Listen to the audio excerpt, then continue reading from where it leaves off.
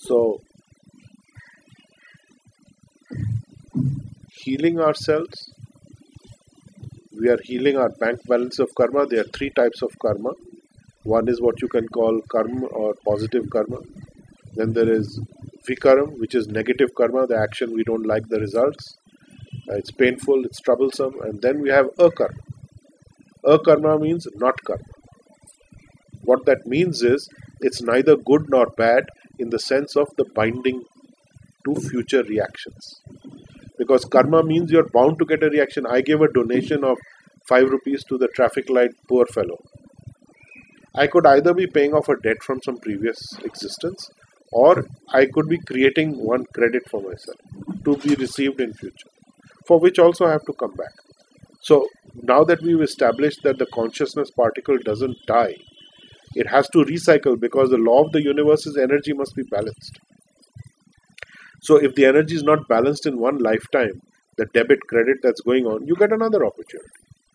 Okay, next time. Credit. उधार हुआ. उधार interest gather करता है.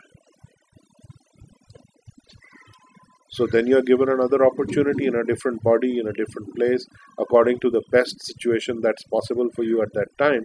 So you will appear in another place. So you have gone through many bodies in many lifetimes.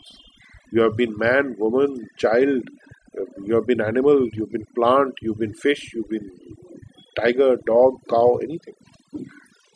Unlimitedly. According to the responses to your karmic actions. There are consequences. So the law of karma is the universal law of justice in a way. Reiki is the law of pardon. Pardon. It's a pardon system. You condemn a man to be hanged by the neck till he's dead. President says, leave him. You have to leave him. There's no argument. That's Reiki. No argument. People say, we have done many bad things. How can we be relieved or released so quickly? Well, you can. That's the law of Reiki. It's a superior law. It overrides material law. Otherwise, there's no way that you're going to get relief.